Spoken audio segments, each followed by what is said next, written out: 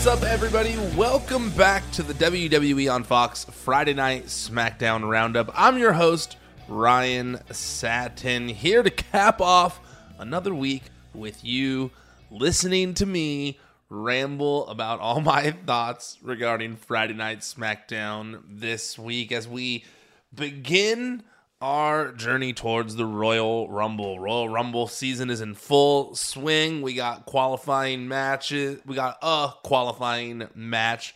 We got someone declaring themselves. We got Royal Rumble World Title match set. So let's just dive right in to all of it. Oh, wait, quick, before I do that, minor programming note. There will be a new Add a Character next week. Like I said, in the Monday Roundup, I was recording one this week, recorded one with an NXT superstar, and that's how we're kicking off the new year, starting on Wednesday of next week. All right, let's get into the show now. The show began with Roman Reigns coming out with Paul Heyman. The rest of the bloodline were already ringside. Roman did his usual opening, and Sami Zayn followed it up by saying 2023 will continue to be the year of the bloodline. Roman says before talking about 2023, he wants to talk about last year and how some would say they lost last week and how he had to think about it long and hard, only to realize that it was Sami who lost last week, not him. Roman tells Sami that it's embarrassing to call your shot and lose, and then asks if Sami wants to be the tribal chief. Are you trying to be like me? Do you think you could do things better than me? Roman then loses his temper and starts screaming at Sami Zayn, but Kevin Owens' music hits. KO says Roman's misdirected anger should not be pointed towards Sami. That misdirected anger isn't about Sami, it's about him. He's actually mad at KO. And then Kevin challenges Roman to a title match at Royal Rumble. Roman says, yeah, sure, whatever. He just wants KO to leave forever. KO says he'll see Sami whenever he manages to dig Roman's balls out of his pocket. All right, this match was confirmed later in the show. Kevin Owens versus Roman Reigns for the undisputed Universal Championship at Royal Rumble. I'm so hyped on this. I've been saying it for a while. I thought it was going to be Sheamus, or I thought it was going to be Kevin Owens. They've been kind of going back and forth. But now that, ever since War Games, they've been going in full swing towards Roman Reigns versus Kevin Owens. And here's what I think. You know, everybody says that they think that this whole angle is going to end with the bloodline turning on Sami Zayn. But I think differently. Now that we've seen Roman Reigns finally snap on Sami Zayn, even though he pulled back on it later in the night, which we'll get to, I think what's going to happen here is I think that Sami Zayn is going to be the one to turn on the bloodline. Kevin Owens is going to convince Sami Zayn to be the man he used to be, and Sami is going to be the one to turn on the bloodline. That's what I think is going to happen. Yeah, yes,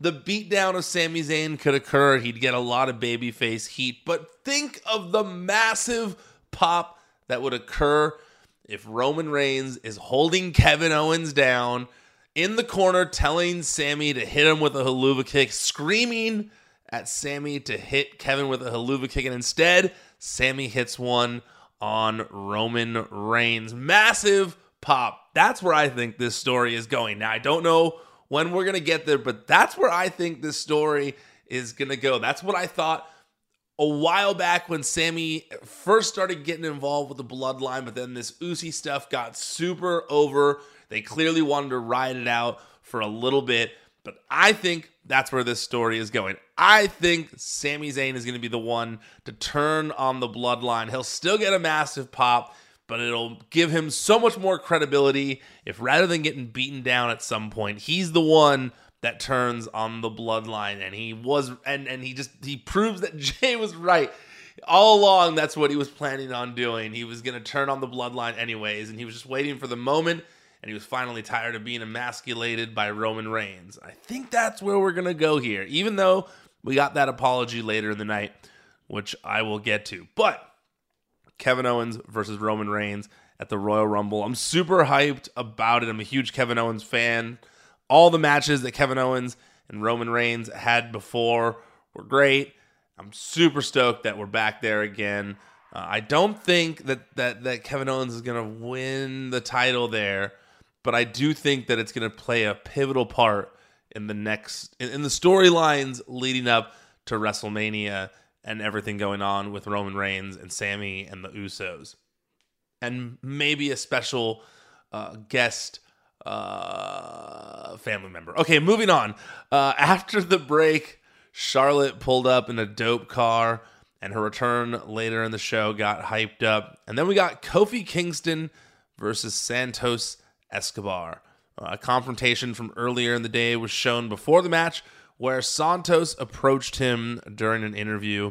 Santos told Kofi that he's looking forward to eliminating him from the Rumble, and that the sun is setting on the new day.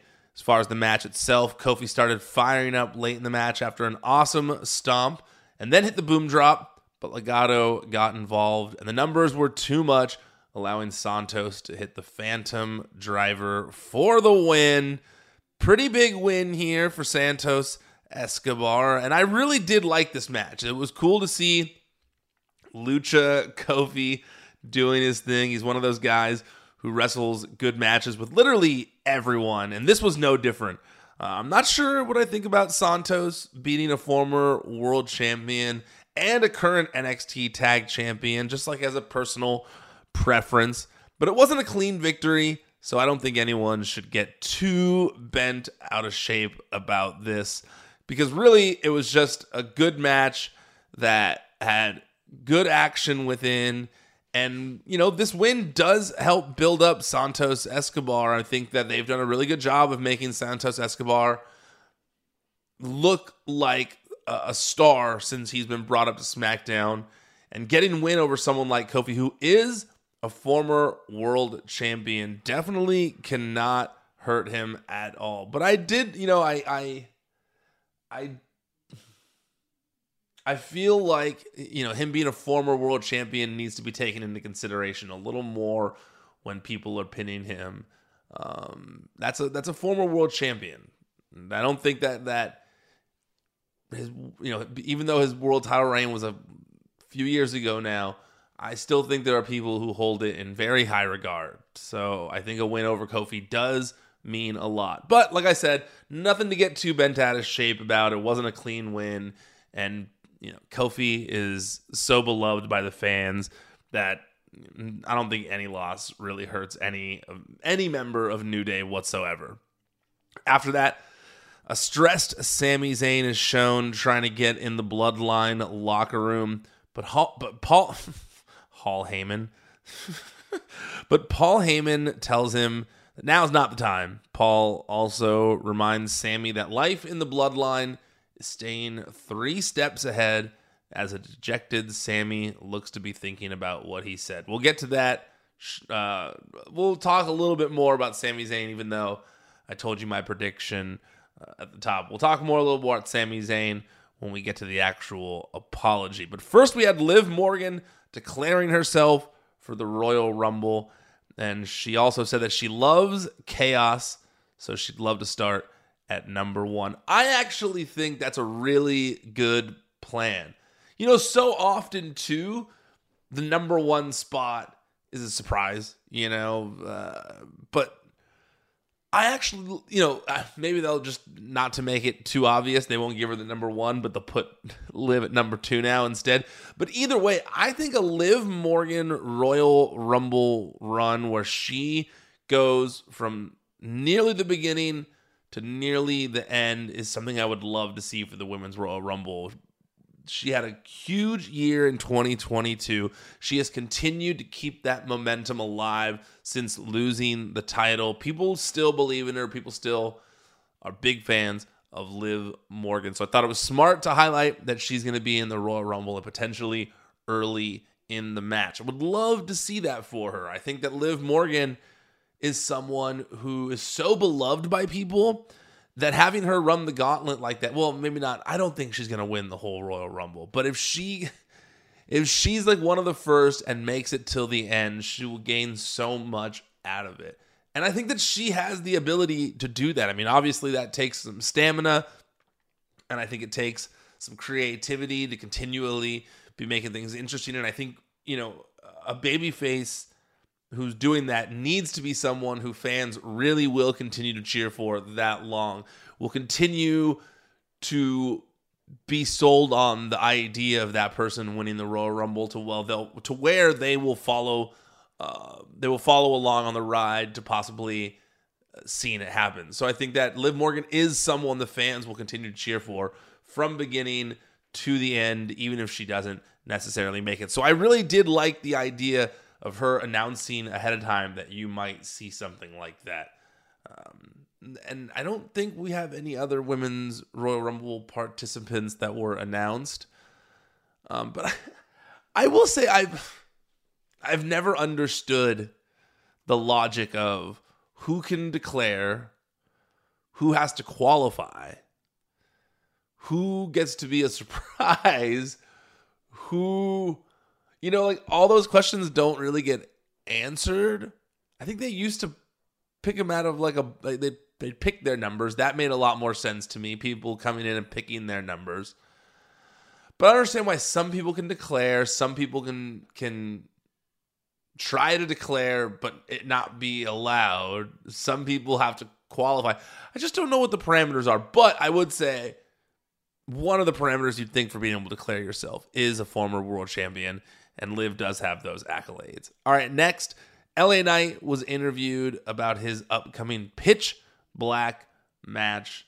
Knight says he feels good about Bray Wyatt's plan blowing up in his face last week, and at the end of the night at Royal Rumble, everyone will be talking about him, not Bray Wyatt. I gotta say, man, LA Knight has done such a fan-freaking-tastic job of selling this match. There was a promo he was in that was an advertisement that he posted on his social media, but it was great, dude. Like, he has really, because you got to look at this whole story. Like, Bray Wyatt is got this whole deep, dark, twisted lore that's being built up here. There's a whole movie we're seeing play. There's a whole movie we are seeing play out with Bray Wyatt. And LA Knight is just seemingly a scene of this long movie that we're seeing with Bray Wyatt. But I think that as far as like selling this match is concerned, like, I don't know if any of the stuff we've seen with Bray Wyatt is necessarily like selling this match.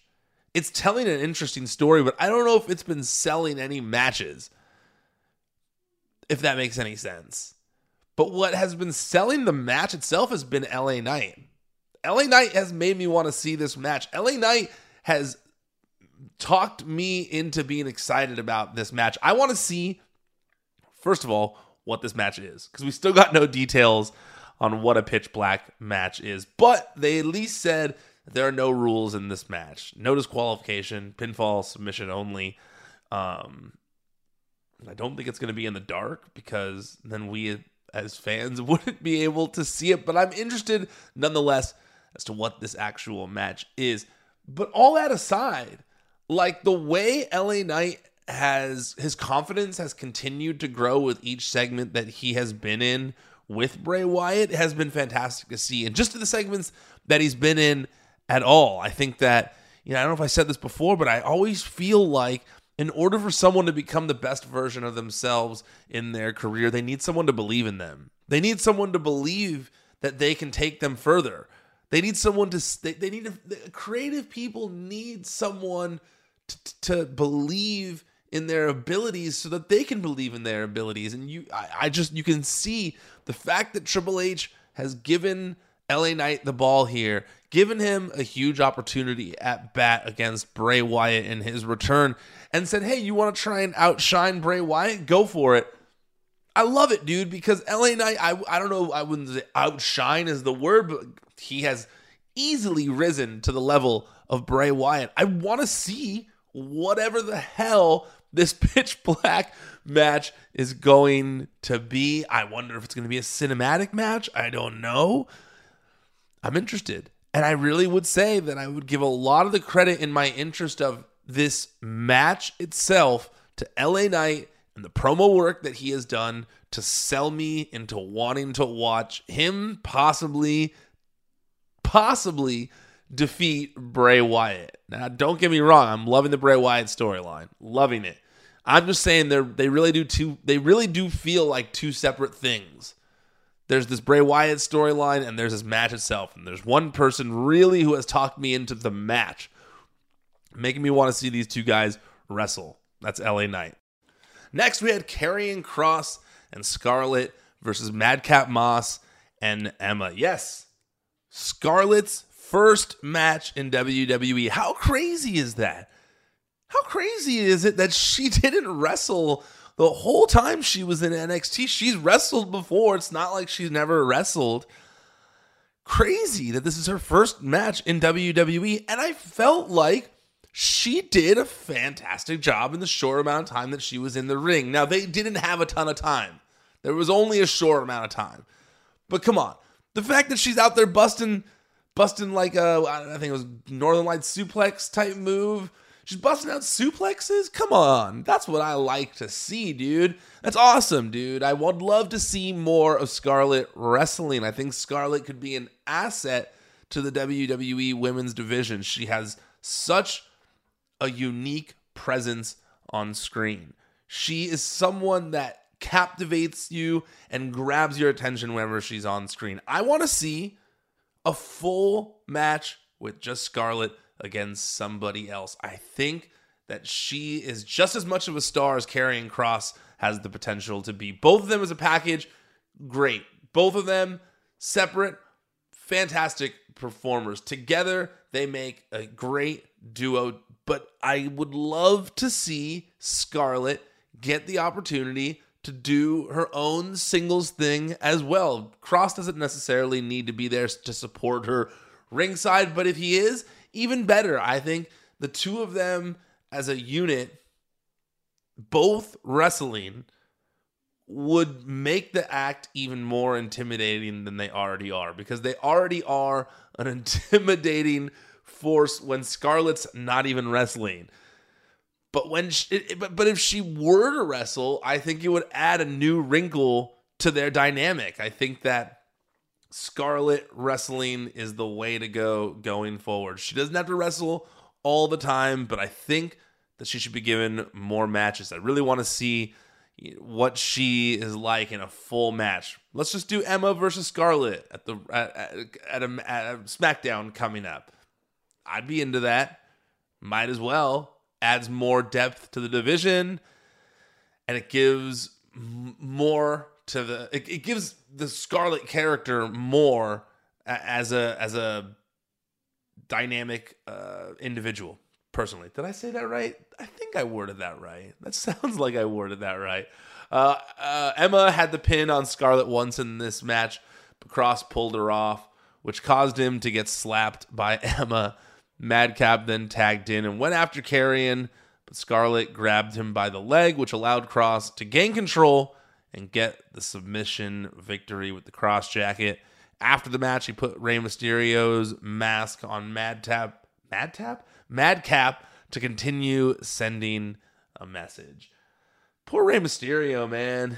Guy can't catch a break. He's got his son just ruining all of his holidays. He's got this scary tarot card reader calling him out, stealing his masks. He's injured right after he gets to SmackDown. Just not fun times for Rey Mysterio. But I am looking forward to the inevitable Rey Mysterio versus Karrion Kross feud. I think they're going to put on some entertaining matches when we finally get there. Rey Mysterio, obviously a legend, but I think that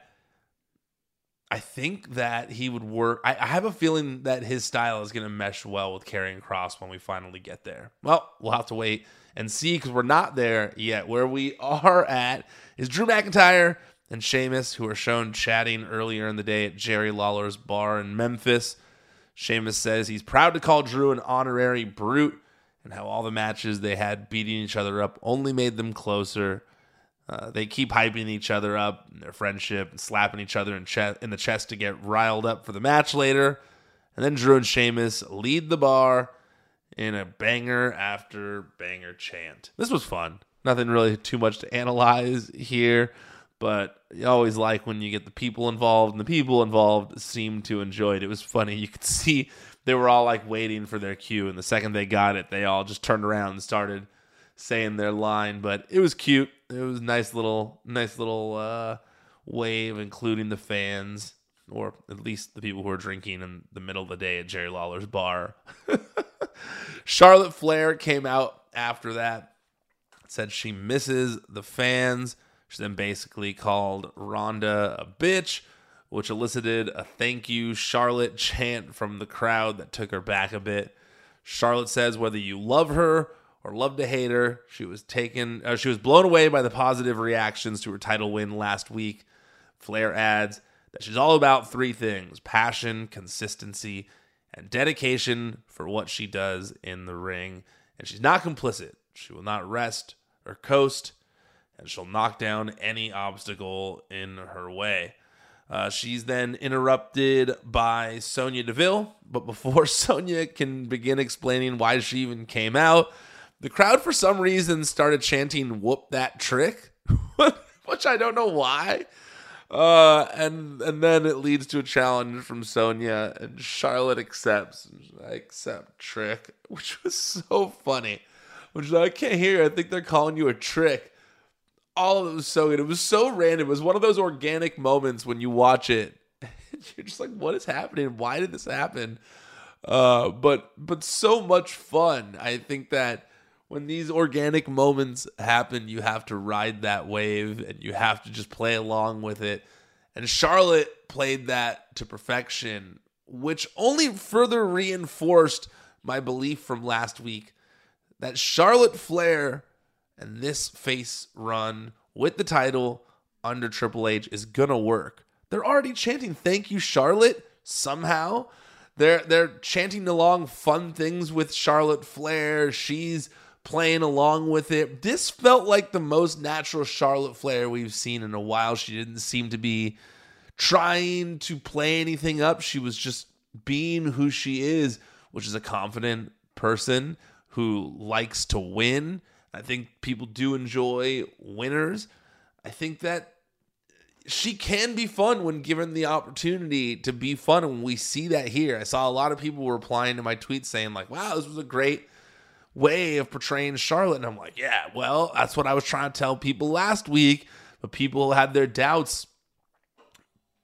But I think Charlotte is so savvy, dude. She's so savvy, and so is Triple H. And I think if you give her these moments where she can have fun with the crowd, where she can play along, where she doesn't seem like an unrelatable person, where she instead seems like someone you can relate with, I think that is ultimately going to be the thing that makes her succeed as a face this time. Because there's always the old Charlotte if they want to. They can go back to the heel Charlotte. It's not hard to go back to it. She can easily play cocky Charlotte in a second. She's already there's a difference between cocky and confident, especially when you want a face to be confident. They want to exude confidence, but you also want them to be relatable. And Charlotte so far has done a good job of that.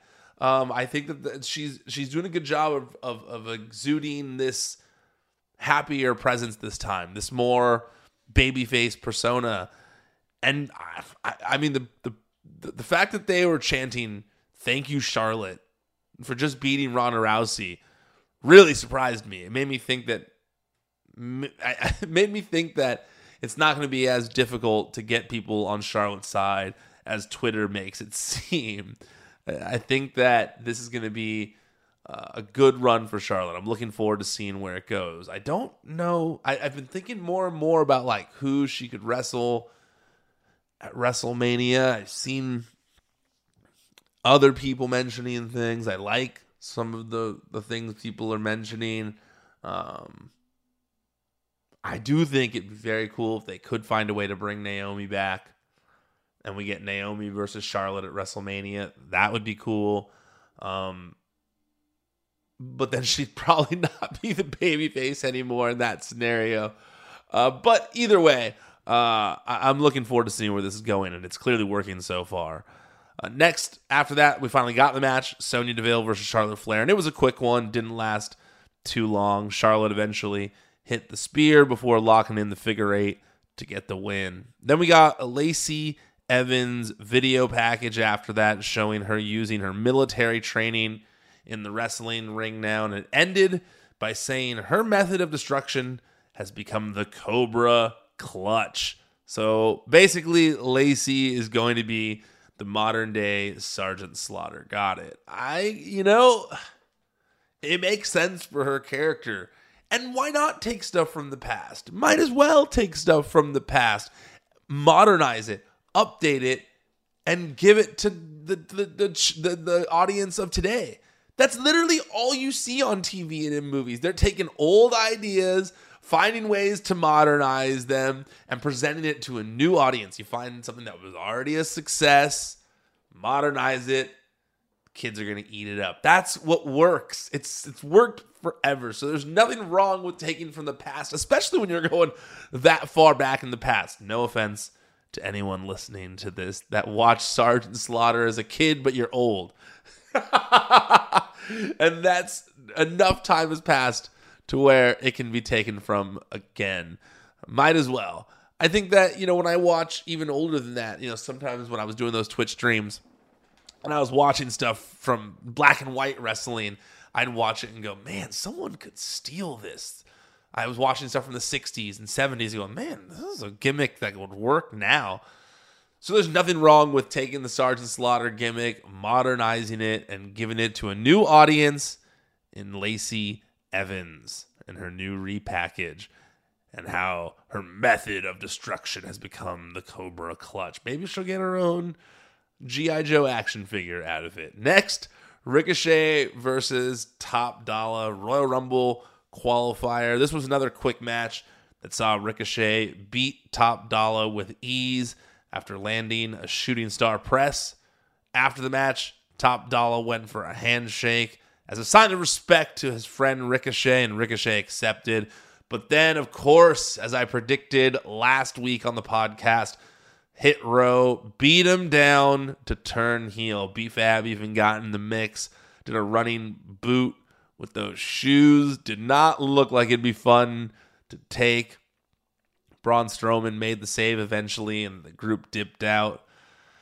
But this made all the sense in the world, and you could see them leaning into it all week. You could see them even on the show leaning into it, the digital. There was a digital that was released earlier in the day where Megan Morant, I believe, went to ask a question to Hit Row, and they were totally healing it up at this point. And I think that, like I said last week, I believe that Hit Row turning heel will be a good thing for the group. I think they need to find themselves a little more again as a trio. I think that this will be the thing that helps them, find that inner attitude. I think that they were happy before. They were happy to be there before. But now they got to fight to stay there. And I think that's the attitude we're going to see from them now. They're not pushovers. They're not these fun guys. They are serious business there to make money. So I like this. I thought it worked well. I think that it makes sense to continue pushing forward with that. And I think that with the right stories, with the right attitude, with the right way of being done, it's going to be a good thing for a Hit Row in the end. And then, it always happens. Things come back around. We'll get the old fun Hit Row again. They just got to get over.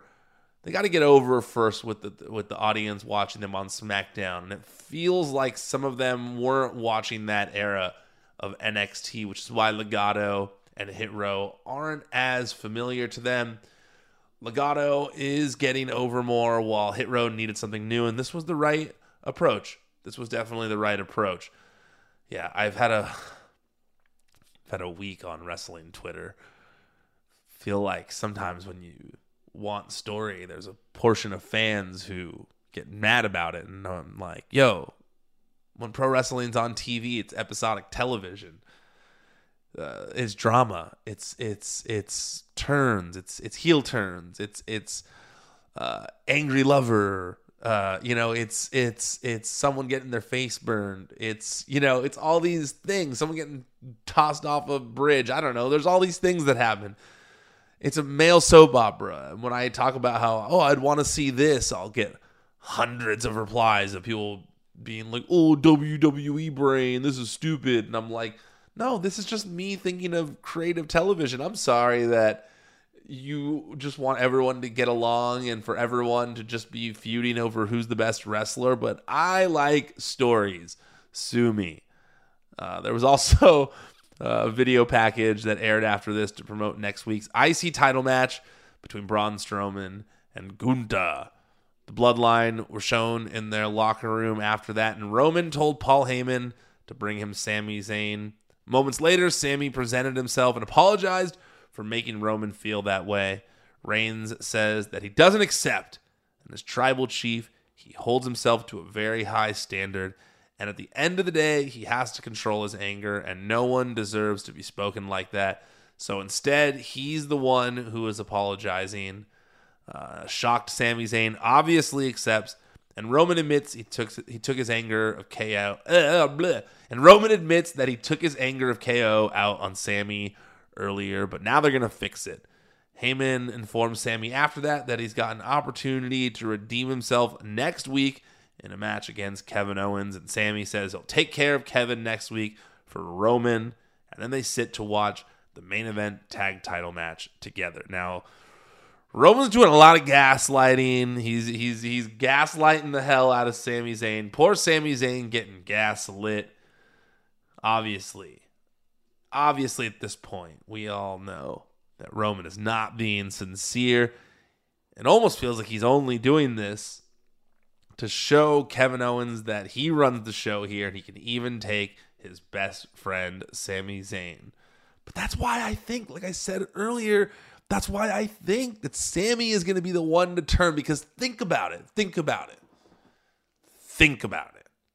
The crowd will go, the crowd will have so much sympathy for Sami if he gets beaten down by the Bloodline. But everyone's expecting that. Think of how much more over he'd be as a babyface if he's one of the few people to sneak his way. He's the only person to sneak his way into the Bloodline and turn on Roman Reigns physically with a haluva kick to the face. Haluva kick himself into a title match. I think that makes so much more sense and gives him so much more credibility down the line.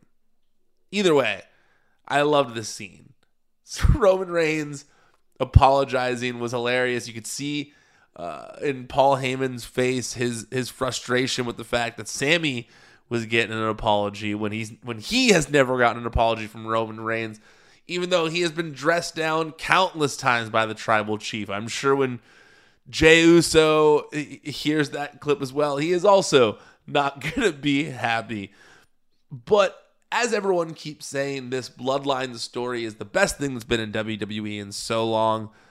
It keeps you wondering what's going to happen. It keeps your attention. It makes you want to tune in to see what's going to happen after that. So this week's episode was no different. All the stuff with Sami Zayn and Roman was great. Definitely some pretty big developments in that ongoing story. Lastly, the main event, the Usos versus Drew McIntyre and Sheamus. Drew McIntyre hit a Claymore on Jey Uso near the end of the match, but Jimmy made the save for their team. The Usos hit the 1D on Sheamus not long after that. But then it was Drew McIntyre who made the save for their team that time. Solo Sikoa attacked Drew McIntyre on the outside after that. But then the Brawling Brutes ran out to help even the odds, fought him into the crowd. Sheamus tried to hit the white noise, but lost his balance. And Jimmy got a roll-up win after Jey used his feet to help prop his brother up. So, main event, I think that I just feel like they're using the Usos too much. And I love the Usos. I'm always entertained by the Usos. It's not like this match wasn't entertaining, but I mean they're carrying the shows a little too much now at this point. Give some other main events out to some other people.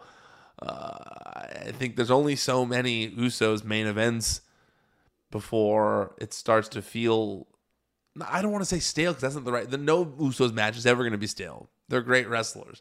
They always have entertaining matches. But I think as far as ending the show on a high note, physically, match-wise, yeah, ended the show on a high note. But I really do like those cliffhangers where you want to make sure you're tuning in next week. And the end of the show didn't necessarily make me go like, oh, I have to tune in next week. It felt like a lot of these things technically got wrapped up. We even got an apology from Roman by the end, so there was no real cliffhanger there either. Just matches scheduled for next week, which are great. Don't get me wrong, I'm excited for these matches.